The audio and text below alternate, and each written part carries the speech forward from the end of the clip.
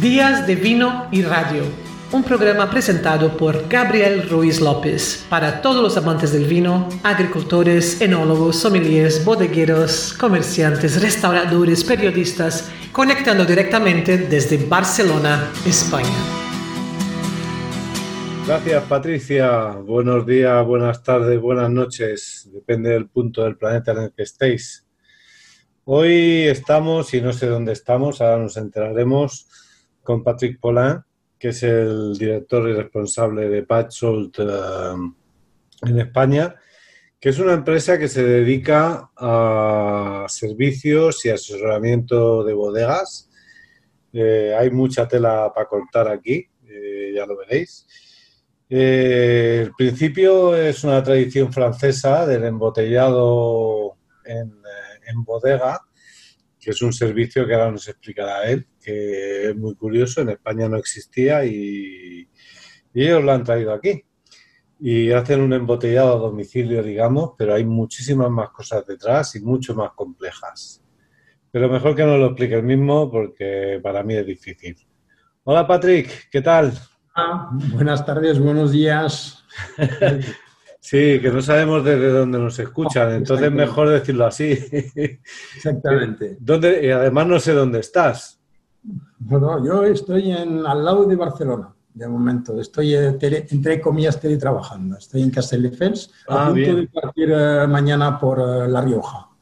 Vale, no, pensaba que estabas ya en movimiento. No estoy en movimiento todavía.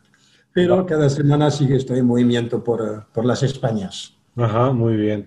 Pues he hecho una pequeña introducción de quién eres, pero me gustaría que explicaras a la audiencia un poco primero tu llegada al mundo del vino y luego cuando decidiste venir a España a desarrollar todo este trabajo.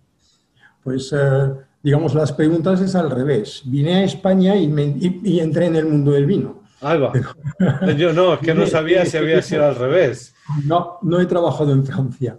Es decir, llegué aquí con una maletita, entre comillas, y hace 30 años exactamente, hace un mes, hace 30 años que estoy en España. Y pantalones cortos, ¿no?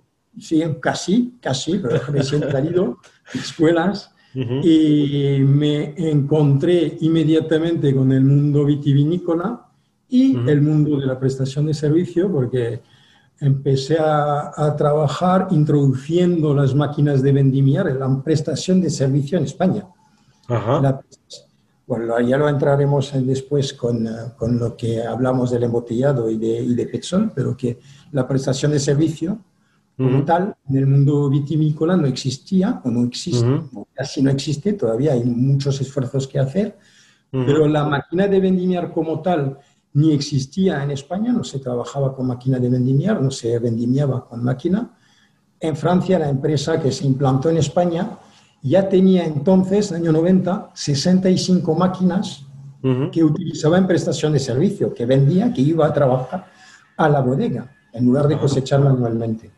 Y eso es lo que implantamos entre 90, en los años 90, la década de los 90, en Ribera, en Rueda, en La Rioja, abrimos Jerez, y eso fue la primera parte de mi toma de contacto, vamos a decir, con el mundo del vino. Hablamos de 30 años atrás, en los años 90. Sí, es los viticultores, cuando veían las máquinas en la viña, pasando encima de la cepa, pensaba que le iban a abducir la cepa. Aplastar. O sea, iba a desaparecer, aspirar, porque se miraban después, y luego, imagínate, cuando entramos con Marqués de Riscal y Palacio de Bornos en Blanco, con Domecq en Rioja, Cune, durante 15 o 20 años nos ocupamos de las vendimias de Barón de Ley y el Coto de Rioja. Abrimos Jerez de la Frontera con González Díaz, con Ruiz Mateus, con Domecq también. Y empezaron a ver la ventaja de la prestación de servicio frente a la compra de una maquinaria. Y eso fue un poco nuestros primeros contactos hasta que en 2005, básicamente, la empresa Michael Petzold, el dueño Michael Petzold, que veía un mercado en España para su empresa de prestación de servicio a la bodega, procesos enotécnicos, como llamamos, enotécnicos, es un camión o un furgón que lleva una maquinaria, un técnico, y va a trabajar en la bodega. Pues ese señor quiso implantar en España y desde el año 2005 tengo la responsabilidad de desarrollo de todo el trabajo que se quiere o que los españoles se dejan hacer en España. Bueno, esto viene de una tradición francesa de para ser chateau tienes que embotellar en la propiedad, mi embotella la propiété y todo eso. Y entonces, claro, la gente que hace una producción pequeña no le conviene comprar una embotelladora y prefiere tener un servicio una vez al año para embotellar su pequeña producción. ¿Es así? Sí, digamos que previamente yo creo que la mentalidad, sobre todo en los años 70 o 60-70 en Francia, ya de por sí estábamos alquilando las cosas. Y yo siempre lo digo en plan divertido, plan de broma, pero aquí, desde que estoy aquí, desde los últimos 20 años, una pareja, si se quiere casar, necesita un piso de compra.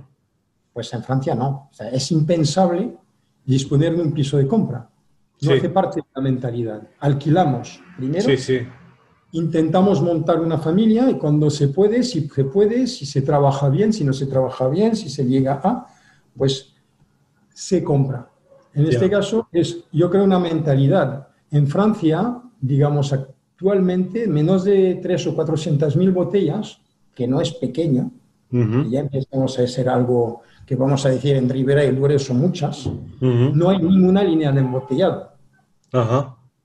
Y de 400 a 600 o 800.000 botellas, la mitad no disponen.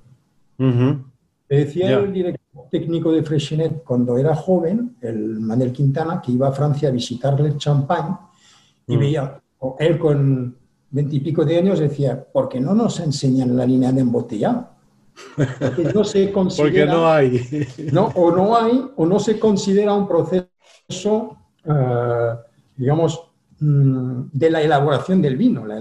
Hacer el vino es un proceso, el embotellado, el envasado, es otro. Por tanto, eso se subcontrataba, se utilizaba un especialista, se alquilaba el servicio para un especialista lo venga a hacer a casa. Yo me dedico a hacer vino y tú me lo pones en una botella. Sí, porque prácticamente solo necesitas una vez al año, ¿no? Dependiendo de los vinos. Sí, dependiendo de la bodega. Es dependiendo de los vinos también, porque todo lo que es blanco rosado que necesita etiquetar casi sobre depósito o durante los X meses del embotellado, pues se va utilizando los servicios pues una vez al mes, una semana cada mes, es una planificación. Pero efectivamente, dentro de lo que es Petsol, pues la parte embotellado móvil, efectivamente viene de Francia, viene de una tradición francesa, pero que más bien viene de que el especialista es el que sabe embotellar más que la bodega. Y sabe el servicio. Y eso es lo que se ha intentado en los años 2000, a partir del año 2007 o 2006, implantar en España con sus dificultades. Muy bien. ¿Y cómo has conseguido que...? Porque ahora estás trabajando con los mejores. Tú estás trabajando con grandes bodegas de aquí de España, que bueno, la gente, evidentemente, el consumidor, no, ni le importa, ni le va ni le viene si embotella con una máquina suya o es alquilada o cómo, ¿no? Pero ¿cómo habéis conseguido que el bodeguero español, que es tan tradicional y bastante cerrado, cómo habéis conseguido que entren? Lo primero es que no se podía hacer.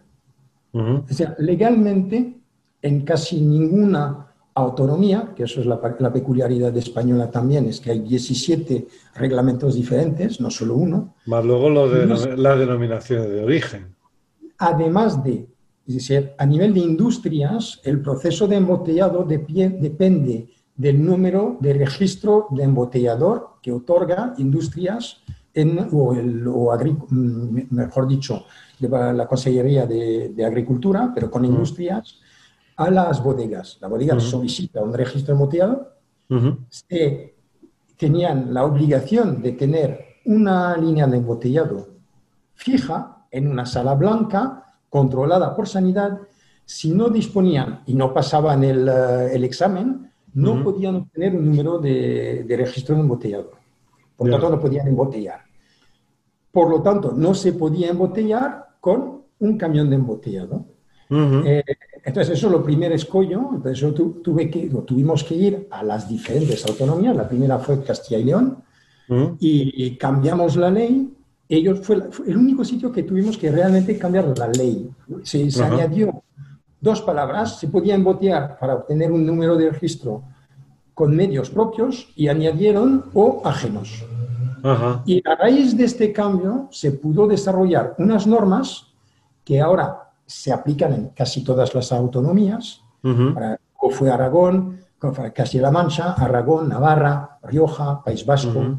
Todos esos solo cambiaron la regulación de las normas, en la cual una bodega tiene un número de registro de embotellador con o sin línea, siempre y cuando explica cuál es el contrato. Por ejemplo, en el País Vasco se requiere un contrato entre las dos partes previo, presentado al gobierno de Vasco para poder embotellar. En otras autonomías no hay absolutamente ninguna rigidez a la hora de embotellar con un proveedor de embotellado. O sea, lo primer escollo fue la ley. Luego fue el concepto de la contabilidad analítica. Para un empresario español no le costaba nada embotellar. Porque como lo hace con su personal, que va a podar y cuando llueve va a embotellar, pues al final no le cuesta nada. Es una manera de ver la analítica. Bueno, sí. Así aplicas. Entonces, lo segundo a priori sí, luego habría que entrar en detalles. No, evidentemente no, porque cuando trabaja en el embotellado, cuesta la parte que le toca el embotellado y no a la poda o al trabajo. Y segundo, que a nivel de especialista, el obrero o el operario no es del mismo nivel que un especialista en embotellado. Entonces, la segunda fue hacer asimilar que lo que un proveedor externo aporta es un plus en términos de calidad, en términos de seriedad, en términos de el último grito en las maquinarias. Sí, de especialización, ¿no? Eres especialista en eso, ¿no? Lo que yo te comentaba un momento es que todos llaman a un abogado cuando se separan o cuando tienen un problema. Entonces, no dudan en que el abogado es mejor que ellos para gestionar un problema. Pero en el embotellado se consideraba antes que lo hacían igual o mejor que una persona que venía de fuera, que una empresa especialista. Sí. Esto ya no es así. Y no es así también por el cambio de generación. Sí. Es decir, que hay una nueva generación que está llegando. Las líneas de embotellado también tienen 10 años más, o 12 o 13, que en la década de los 2000. Por lo tanto, en los últimos 6-7 años hay una evolución muy rápida hacia el embotellado a façon, como se dice en francés, es decir, en prestación de servicio. Y hablando de leyes, antes de pasar a más temas, el tema de las certificaciones como el BRC o el IFS, que se necesitan para supermercados fuera de España, en Inglaterra, Alemania y tal, ¿cómo lo llevan eso? Aquí en España, o sea, no tenemos los camiones en sí, que sean lo de Miquel Petzol, o en Francia otros camiones o como otras empresas, no tienen certificación de calidad. Por lo tanto, de una forma, y muchísimos clientes, bodegas, hablo aquí del sur de Francia, sobre todo Provenza, una zona de rosados y blancos, que entregan a la gran distribución nacional francesa e internacional, que requieren la IFS, la BRQ, todas estas, no tienen el camión. Lo tiene la empresa que trabaja con el camión. Supongo que han montado modelos dentro del cual en sí el proceso de embotellado con camión móvil es válido. Lo que sí, lo que sí los controles que se hacen sobre las líneas son muy importantes, términos de controles. Trabajamos en HSSP o APCC, perdón, obligatoriamente para poder trabajar. Que no sé lo que es eso, pero bueno. El control, la trazabilidad de todos los procesos, controles regulares de todo lo que es el embotellado.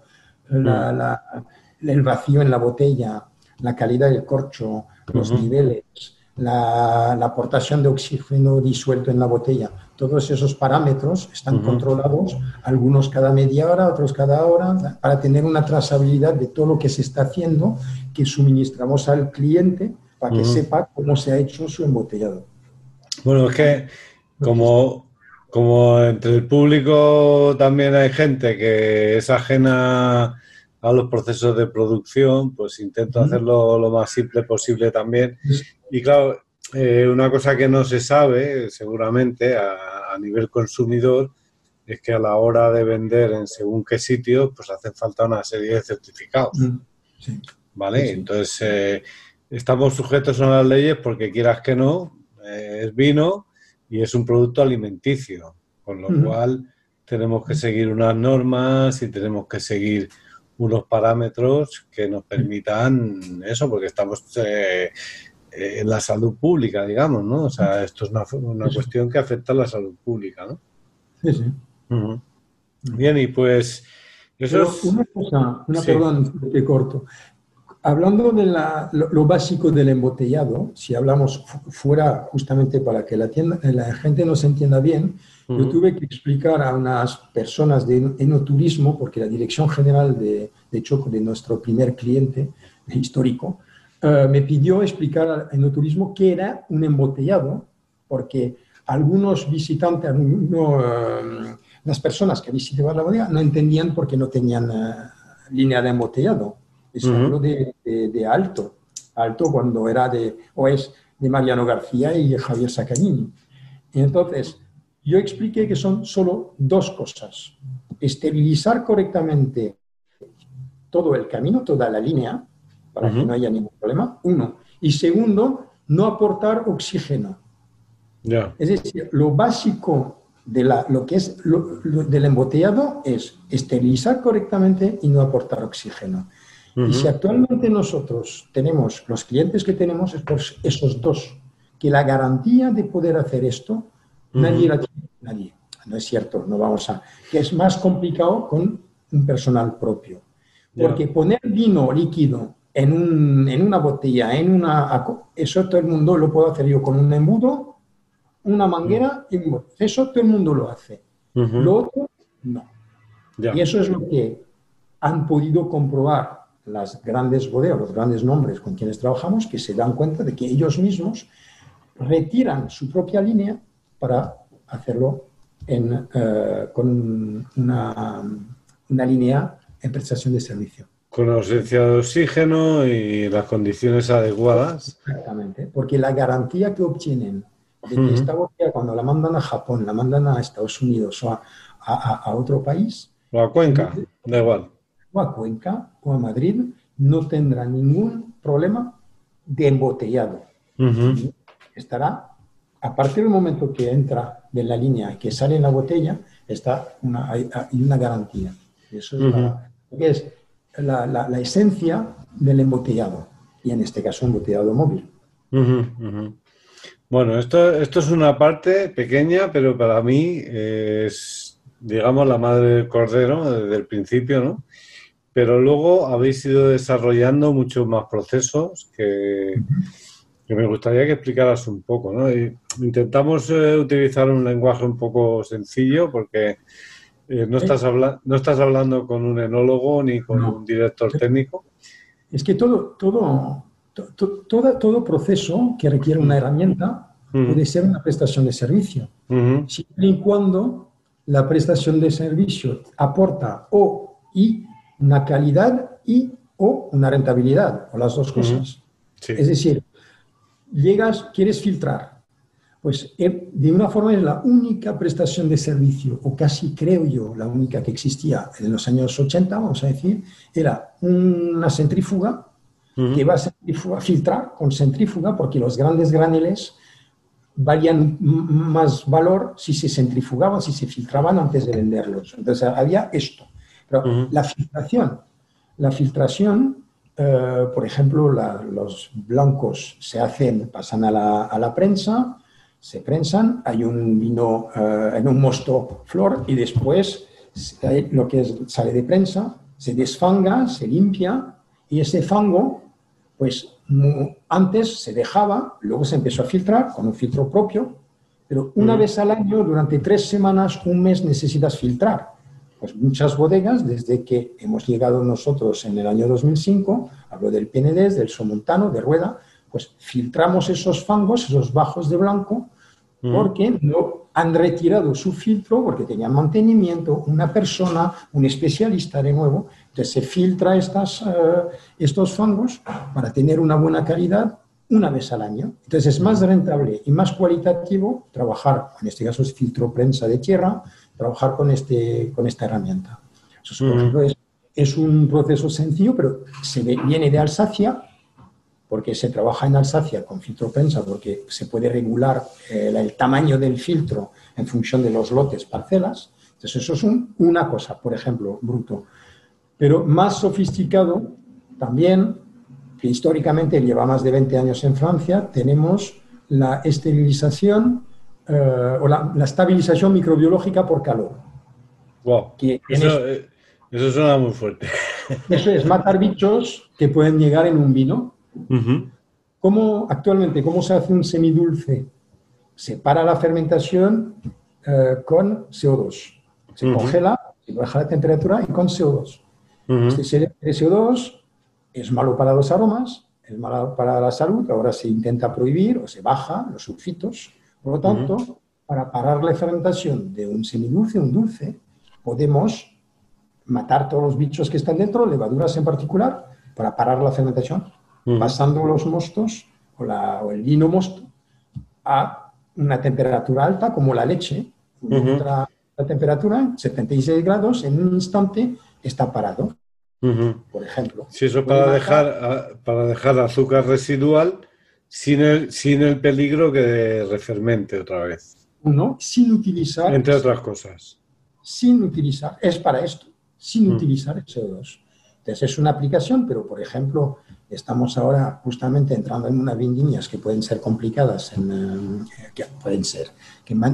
puede ser que se esté recuperando, pero mucho mildiu, una uva que puede entrar tocada, que puede tener después de la alcohólica unas alteraciones negativas, pues si esterilizamos el vino después de alcohólica por termoflash, se llama, sin tocar los aromas o los sabores de los gustos del vino, podemos parar todos los procesos oxidativos, matar bichos, enzimas que puedan molestar el buen desarrollo de la fermentación maloláctica después, por ejemplo. Bueno, si es que a día de hoy hay una especie de polémica, digamos, discusión o como lo quieras llamar, o debate sobre los vinos de no intervención o mínima intervención, sobre los vinos que se utilizan productos químicos, sea en viticultura, o sea, después de empezar la elaboración,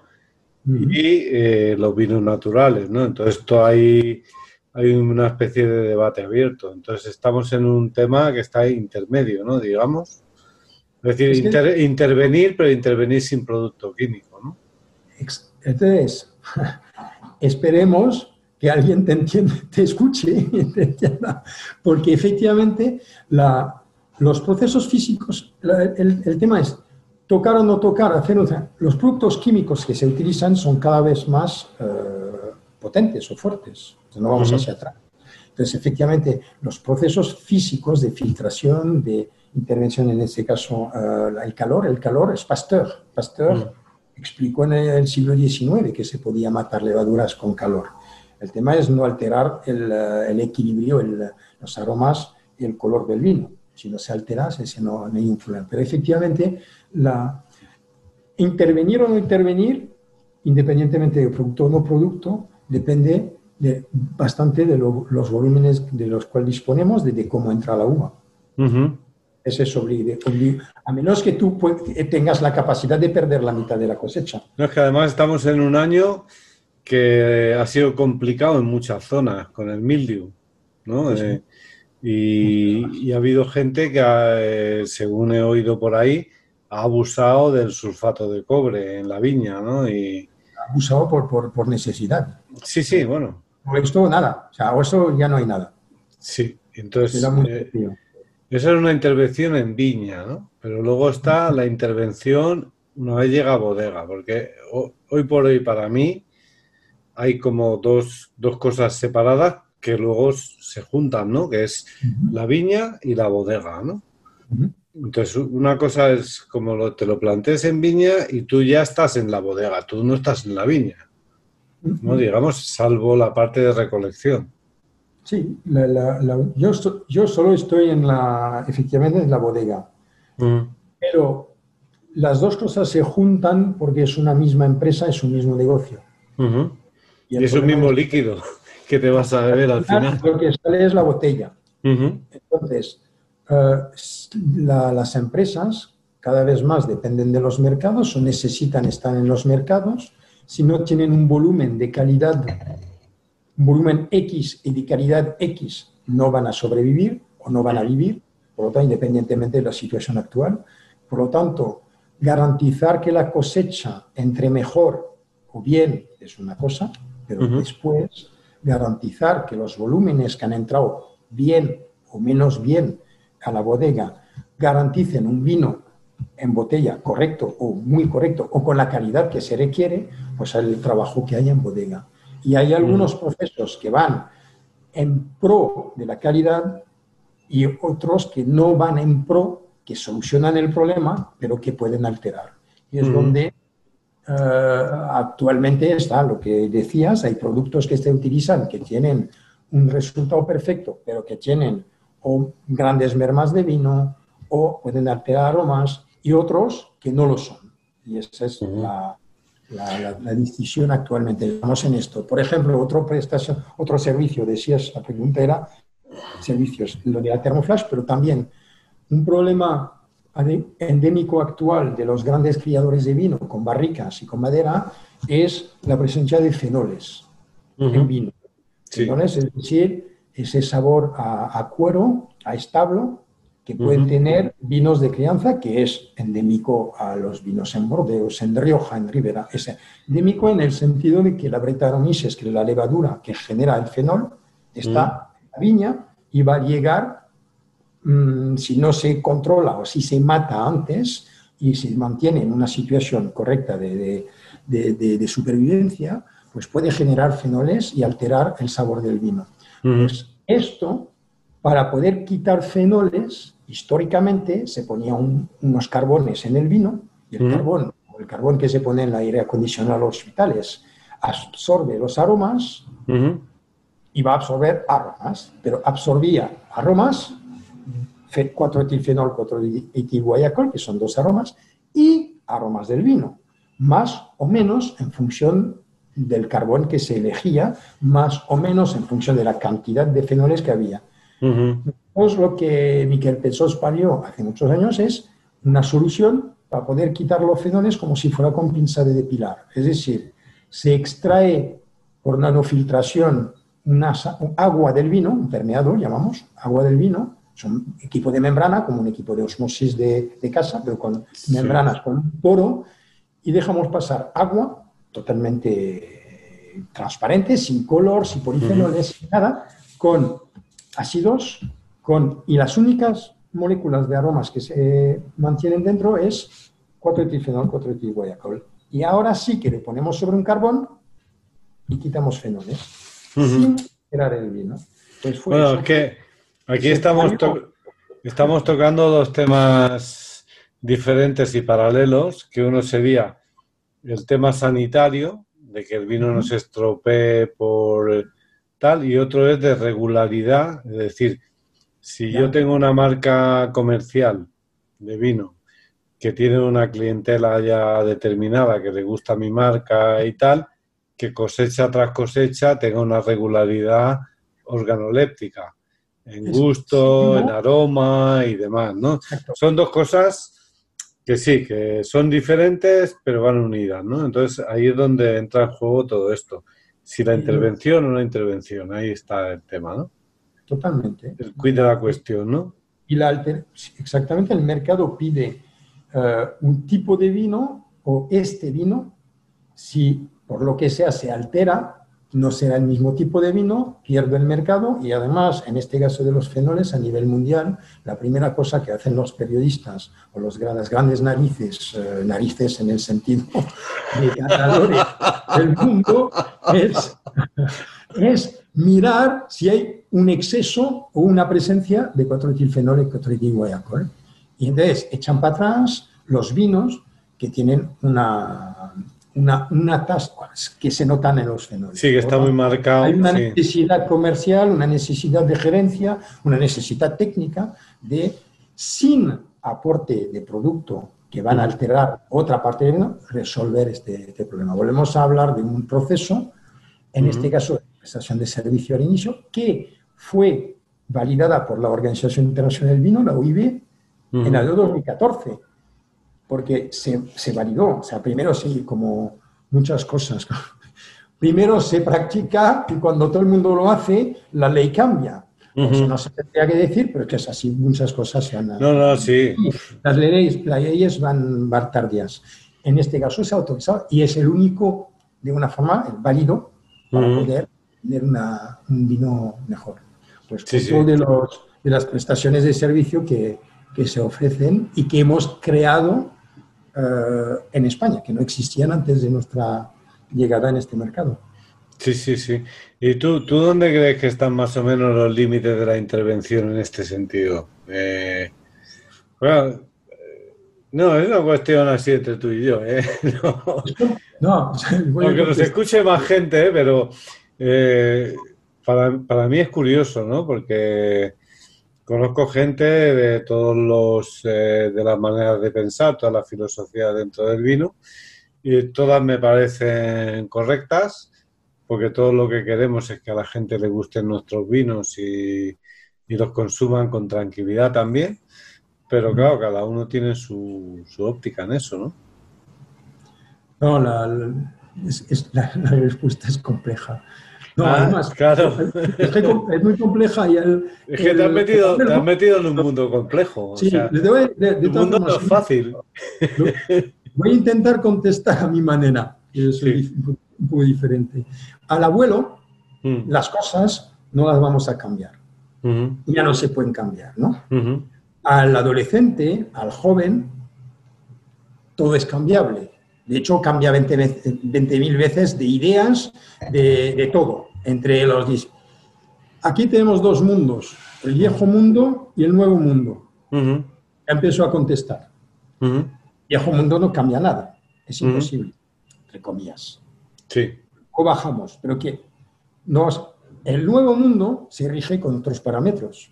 En Australia, Nueva Zelanda, Chile, la osmosis, la concentración en vino está totalmente autorizada. De hecho, bueno, ahí está el quid de la cuestión. Tú sabes que yo estoy más en el tema comercial, ¿no? Yo me dedico a vender y tal, y hace muy poco me pedían un vino de poco alcohol, ¿no? De que tuviera 11 y medio y tal. Hay zonas de España que es imposible conseguir esa graduación, porque tenemos un sol de la hostia y de por natural te salen 14, 15 o incluso hoy he estado comiendo con una persona que me ha dicho hasta 18 antiguamente, ¿no? Que sacaban 18 grados, ¿no? Que es una burrada, ¿no? Entonces, la única manera de rebajar eso es echarle agua, teóricamente, pero hoy por hoy acabas de nombrar una palabra, y por eso te he cortado, que es la ósmosis, ¿no? Y vosotros tenéis un sistema de desalcoholización, ¿no? Que es natural, digamos, quiero decir, natural en el sentido de que no hay que echarle ningún producto químico, ¿no? Volvemos a lo mismo, pero lo voy a explicar. Y además validado por impuestos especiales aquí en España, con la Luz Verde de Madrid, en plena fermentación. En mostos, vinos, que si no echas agua, aquí sí que no entraremos en dónde, ni quién, ni cómo, pero que No. salen a 18 grados, que no pueden fermentar, que no pueden llegar a fermentar. En las zonas de España, que la mitad de la vendimia hacia la final, la uva entra con 17, probable 18. ¿Tanto? Que uva, ¿Todavía? Sí, por supuesto. Uh-huh. Todavía. Y entonces, o trabajas sobre el mosto vino Uh-huh. para poder no solo rebajar el grado alcohólico de cara al mercado, pero rebajar el propio proceso de fermentación, si no acaba. No acaba la fermentación. Por lo tanto, y aquí lo hemos validado con impuestos especiales, con tal, es quitar agua con alcohol en fermentación, por osmosis inversa, por nanofiltración, de hecho, y separar, recuperar el agua vegetal en continuo, circuito cerrado, es decir, es una columna de recuperación de agua vegetal, y este invento, entre comillas, esta columna, saca una solución hidroalcohólica a 90 grados, o sea, como un alcohol, o sea, es un residuo del proceso. Entonces, podemos bajar 2, 3, 4 grados a partir de 12 grados en la fermentación. Por lo tanto, este vino que acababa en 18, menos 3, pues acaba en 15. Acaba muy rápidamente y se puede... Es un proceso totalmente avalado a nivel mundial, pero que se hace en Francia. Tenemos 2 camiones que están trabajando en Francia, pero que en España todavía no está regulado porque históricamente, digamos que ellos lo consideran como si fuera un alambique, y el alambique es un concepto importante en España, no se puede desplazar, porque si se desplaza se puede hacer de todo. Por lo tanto, en Francia es un concepto que históricamente era un mandato del Estado y un señor tenía un caballo, un carruaje, un alambique, iba de casa en casa, le dabas 4 manzanas y hacías calvados, le dabas 4 peras y haces Williamín, y entonces era uva o aguardiente de uva. Aquí no. Pues otra cosa que sí que es una prestación de servicio que todavía no está regulado para poder hacerlo en España, pero es una solución que es totalmente validada a nivel proceso, evidentemente, enotécnico, y en proceso a nivel de regulación de impuestos, con lo hemos hecho nosotros. Y evidentemente es un proceso físico. Para volver al inicio, ¿hasta dónde llegamos? El abuelo no cambiará si no tiene nietos a su lado. Es decir, hay que escuchar y ver, pero no hay que cambiar todo porque revientamos solo. Si escuchamos a un adolescente, no vamos a ninguna parte. Lo mismo. Entonces, yo creo que la parte es más cerca del conservador, del viejo continente. La madre de la calidad yo creo que está aquí, pero abriendo procesos físicos que no alteran al vino, sino que aportan hacia un criterio de calidad con menos productos, menos sulfuroso, menos... No es que de lo que se trata. Para mí, lo de, entre comillas, no intervención sería más no intervención química. Es decir, no tener que añadir ningún producto que tal. Otra cosa es lo que dices tú, físico. Físico, pues sean filtrados, sean osmosis, sean cosas así, pues me parece que no añades ni quitas nada de una manera artificial. No, el tema es que hay un momento dado, según que el pH actualmente no lo podemos regular. O sea, no podemos hacer parar el crecimiento del pH. Eso es lo que nos viene de ahí. O sea, el sol o las zonas, este pH alto hace que el sulfuroso no funciona. Entonces o menos bien. Entonces hay muchas cosas que tenemos que realizar o hacer de otra manera. Que hace 15 años, pues no nos lo plantábamos porque no teníamos este problema.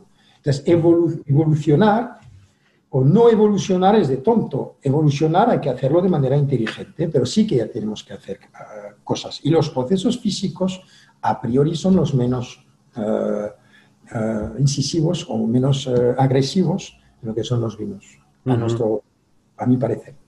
Ajá, bien.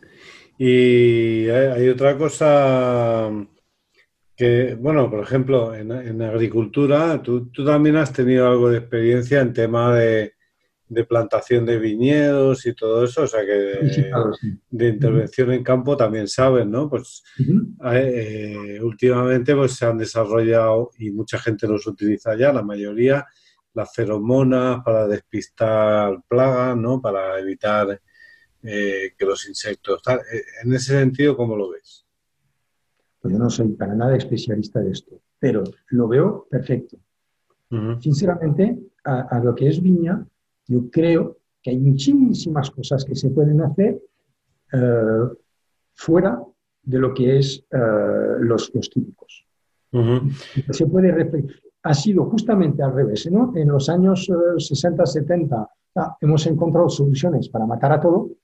Mm. Hemos afectado a los suelos, hemos afectado a muchas cosas y estamos Hemos recogiendo. contaminado. Exacto, hemos recogido los malos frutos actualmente. Entonces, y ahora yo creo que volvemos atrás pensando un poco mejor en los procesos más antiguos de cómo, Ujú, a dónde llegaban. Y aquí sí que yo creo más en una reflexión de cuidar la tierra, cuidar lo que se hace con el suelo, cuidar, ayudar a las plantas a hacer su trabajo naturalmente o más naturalmente, en ujú. lugar de intentar matar sulfatando, pero en el sentido de con metralleta, todo lo que va delante. Bueno, es que hay un tema, te lo preguntaba por eso, porque es que va ligado, tú estás en la parte la segunda parte del proceso. Hay una primera parte que es en viña y una segunda parte que es en bodega, ¿no?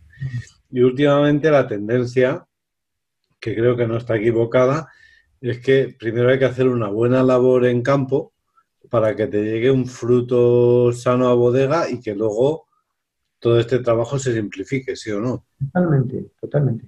Pero Mm, bueno, en otro, justamente desde hace 2 años, estoy ayudando a una empresa que trabaja en ese sentido aquí en España. Ya mm, va una empresa francesa, Soflapar Ecobios, que mm, justamente estamos trabajando en unas moléculas que ayudan las plantas, en este caso la cepa, mm, a hacer mejor su trabajo mm, y a protegerse si es un poco, desgraciadamente, la situación actual. Una de los seres humanos, una persona con un sistema inmunológico eh, sano. multiplicado por 1000, fantástico, pues a lo mejor no caerá antes las enfermedades ni en la que nos está revolucionando la vida actualmente. Ujú, Una persona débil es la primera que cae. Por lo tanto, trabajar el marco de lo que es la cepa de la viña, el marco, de ujú, manera natural, ujú, hacer que la tierra permita que o no permite a que según qué enfermedad llegue o se desarrolle o afecte la planta, pues eso. Tenemos un producto, por ejemplo, que ayuda, que aumenta la captación de carbono, la velocidad de un 20%. Eso hace que la planta tenga más reservas, que la piel sea más gorda. Si la piel es más gorda, la botritis no puede, es un freno a que entre, o al mosquito verde. O sea, es la planta en sí tiene un medio que no es ujú, para matar al mosquito o mandar productos para matar a la botritis o el milio. O sea, es preparar la valla, preparar la cepa para que trabaje mejor. El suelo es la primera cosa. Primer ujú, condicionante, el suelo, que ujú, tenga la vida suficiente, raíces largas para poder prepararse a hacer su trabajo de producción y de ujú, mejor producción. ujú, Evidentemente, es lo básico para luego hacer algo en bodega. Si eso no está ujú. hecho, no hay nada que hacer en bodega. Ya, ya, ahí Yo está el trabajo tema. 100%. 100%. Ujú. Y luego, bueno, es que hay otro tema también que me preocupaba, pero bueno, no tiene que ver con lo tuyo, pero por comentártelo como anécdota, porque por ejemplo tenemos unas cepas de 40 a 50 años Uh -huh. que nos dan una garnacha de puta madre ahí en Longares, que es con lo que hago el Besos y Lágrimas y hacemos el VG, y tenemos un problema con los conejos, pero un problema serio, ¿no? Entonces yo estaba pensando en alguna manera natural, porque no hay que matar a los bichos, porque no me parece que sea lo suyo, de intentar ahuyentarlos o tal, con ultrasonidos, en fin, buscar alternativas a las cosas y hay que para mí, pues eso, conseguir una materia prima en condiciones. Y luego, a partir de ahí ya vienes tú y desarrollas tu parte. Pero la primera es conseguir que estas cosas no pasen, ni las plagas de insectos, ni los mildews, ni tal, ¿no? O sea, eso es importante. Yo sinceramente creo que es posible. Hay muchas bodegas o muchos viñedos de bodega que empiezan que trabajan desde hace tiempo de esta manera y que tienen muy buenos resultados. O sea, pero como es nuevo, pues nuevo. Se vuelve a este sistema de trabajo, pues me parece muy bien. Y luego, volviendo a lo vuestro, ¿tenéis alguna investigación en marcha y historias, algo que se pueda adelantar a...? Fuera de Petsol, yo sí que tengo algo, pero eso no tiene nada que ver. Pero efectivamente, no sé, el tema, gracias a todo lo que estoy haciendo con Petsol, nos damos cuenta de que hay lo que es el control microbiológico, no existe, vamos a decir. Es muy brutal, pero es mi manera de decir las cosas. No existe. El alcohol mata todo, por lo tanto no hay nada que controlar. O sea, no tenemos un riesgo, no es una industria alimenticia que tiene un riesgo como la lechuga o el yogur o los huevos. O sea, no hay absolutamente ningún riesgo. Por lo tanto, la microbiología dentro de una bodega es un poco la prehistoria. Entonces, actualmente, pero el pH sube, el sulfuroso no hace bien su trabajo, por lo tanto, los microorganismos, levaduras o bacterias viven y nos afectan a los vinos y no los controlamos. Tenemos que mandar muestras fuera y no sabemos hacerlo en casa. Entonces, estoy ahora desde hace 2 años con un laboratorio francés de biotecnología introduciendo lo que se llama la citometría, inmunocitometría de flujo, el control de levaduras en tiempo real en bodega. Pero ahora lo hablaremos en otro momento porque no es el objetivo de hoy, pero sí. Está embrionario, ¿no? Digamos. No, está embrionario, no. Pero en el momento está bien implantado ya. La cosa es una charla más adelante. Vale, ya llegaremos al punto cuando tú quieras.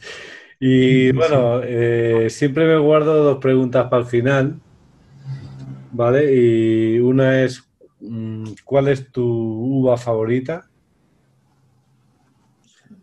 Puedes decir la que quieras, española, francesa. No, yo no tengo, personalmente no tengo africana. No tengo ninguna uva favorita. Actualmente tengo hijos que ya son mayores y me gusta realmente mucho presentarles uvas locales. Por ejemplo, la mencía, por ejemplo, el godello. Ahora, hay grandes enólogos que ahora hacen vivir de nuevo uvas así, el Trepat en Cataluña. O sea, no tengo una en particular, pero me gusta catar o ver vinos hechos con uvas autóctonas nuevamente y poder disfrutar. Aquí ahí tenemos, no tiene, pero el Chabelo. Pero vamos a ver, ¿tú no disfrutas más un Pinot Noir que una Garnacha o un Tempranillo? Yo soy de disfrutar las historias que van con los vinos, que pues no mira, y eso es pues una cosa. Empalmando las preguntas, ¿cómo maridarías un vino y una canción? ¿Cómo valoraría? Maridier. Para mí es importante. Yo sí, efectivamente. ¿Qué vino te tomarías escuchando qué canción? Elige un vino y una canción para ese vino. Pues la canción diría Stairway to Heaven de Led Zeppelin. ¿Led Zeppelin cuál? Stairway to Heaven. Además, pues es una manera de llegar. Y por mi historia reciente con un Macán clásico. ¿Con un? Macán clásico. Ajá, muy bien. Muy bien. Eso es una... A bote pronto, hay muchas otras cosas. Con esa... Pensando un poco más, pero es lo que... pues si es simplemente un juego para maridar la radio, que la radio emite música, con el vino y lo Depende de maridamos. las personas que lo toman en el momento. Pero Bueno, efectivamente. ahí está. Cada invitado elige la suya. Muy bien, Gaby. Bueno, pues hoy ha sido un placer tenerte. Sé que andas súper liado, que tienes que moverte de aquí para allá. Y que tenga muy buen viaje a La Rioja y saludas a mis amigos por allí, que tenemos muchos en común. De acuerdo. Y pues eso, Y a tu disposición cuando ya mi segunda charla, cuando lo tenga madurado para hablar contigo. Bien, no, que tiene que ser interesante seguro, ¿vale? Lo es mucho. Un abrazo, Patrick. Un abrazo, Gaby. Hasta luego. Chao. Bueno, amigos, hasta aquí la charla con Patrick Polán. Espero que os haya resultado interesante y no demasiado complicado. Y nada, nos oímos el jueves que viene. Mientras tanto, pues ya sabéis, disfrutad, bebed buen vino y sed felices. Hasta pronto. Hasta pronto, gracias.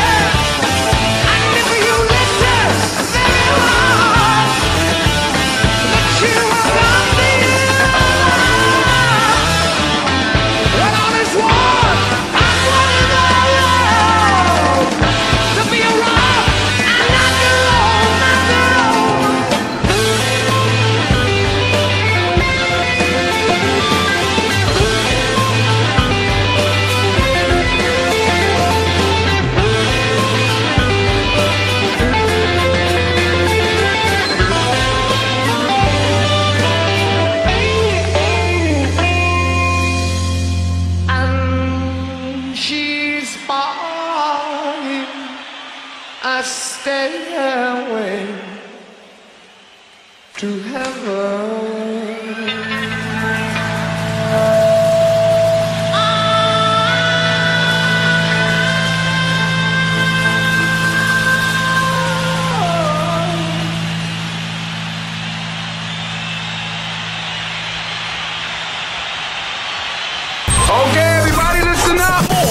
Music all day, every day. Hey, this is Bruno Mars.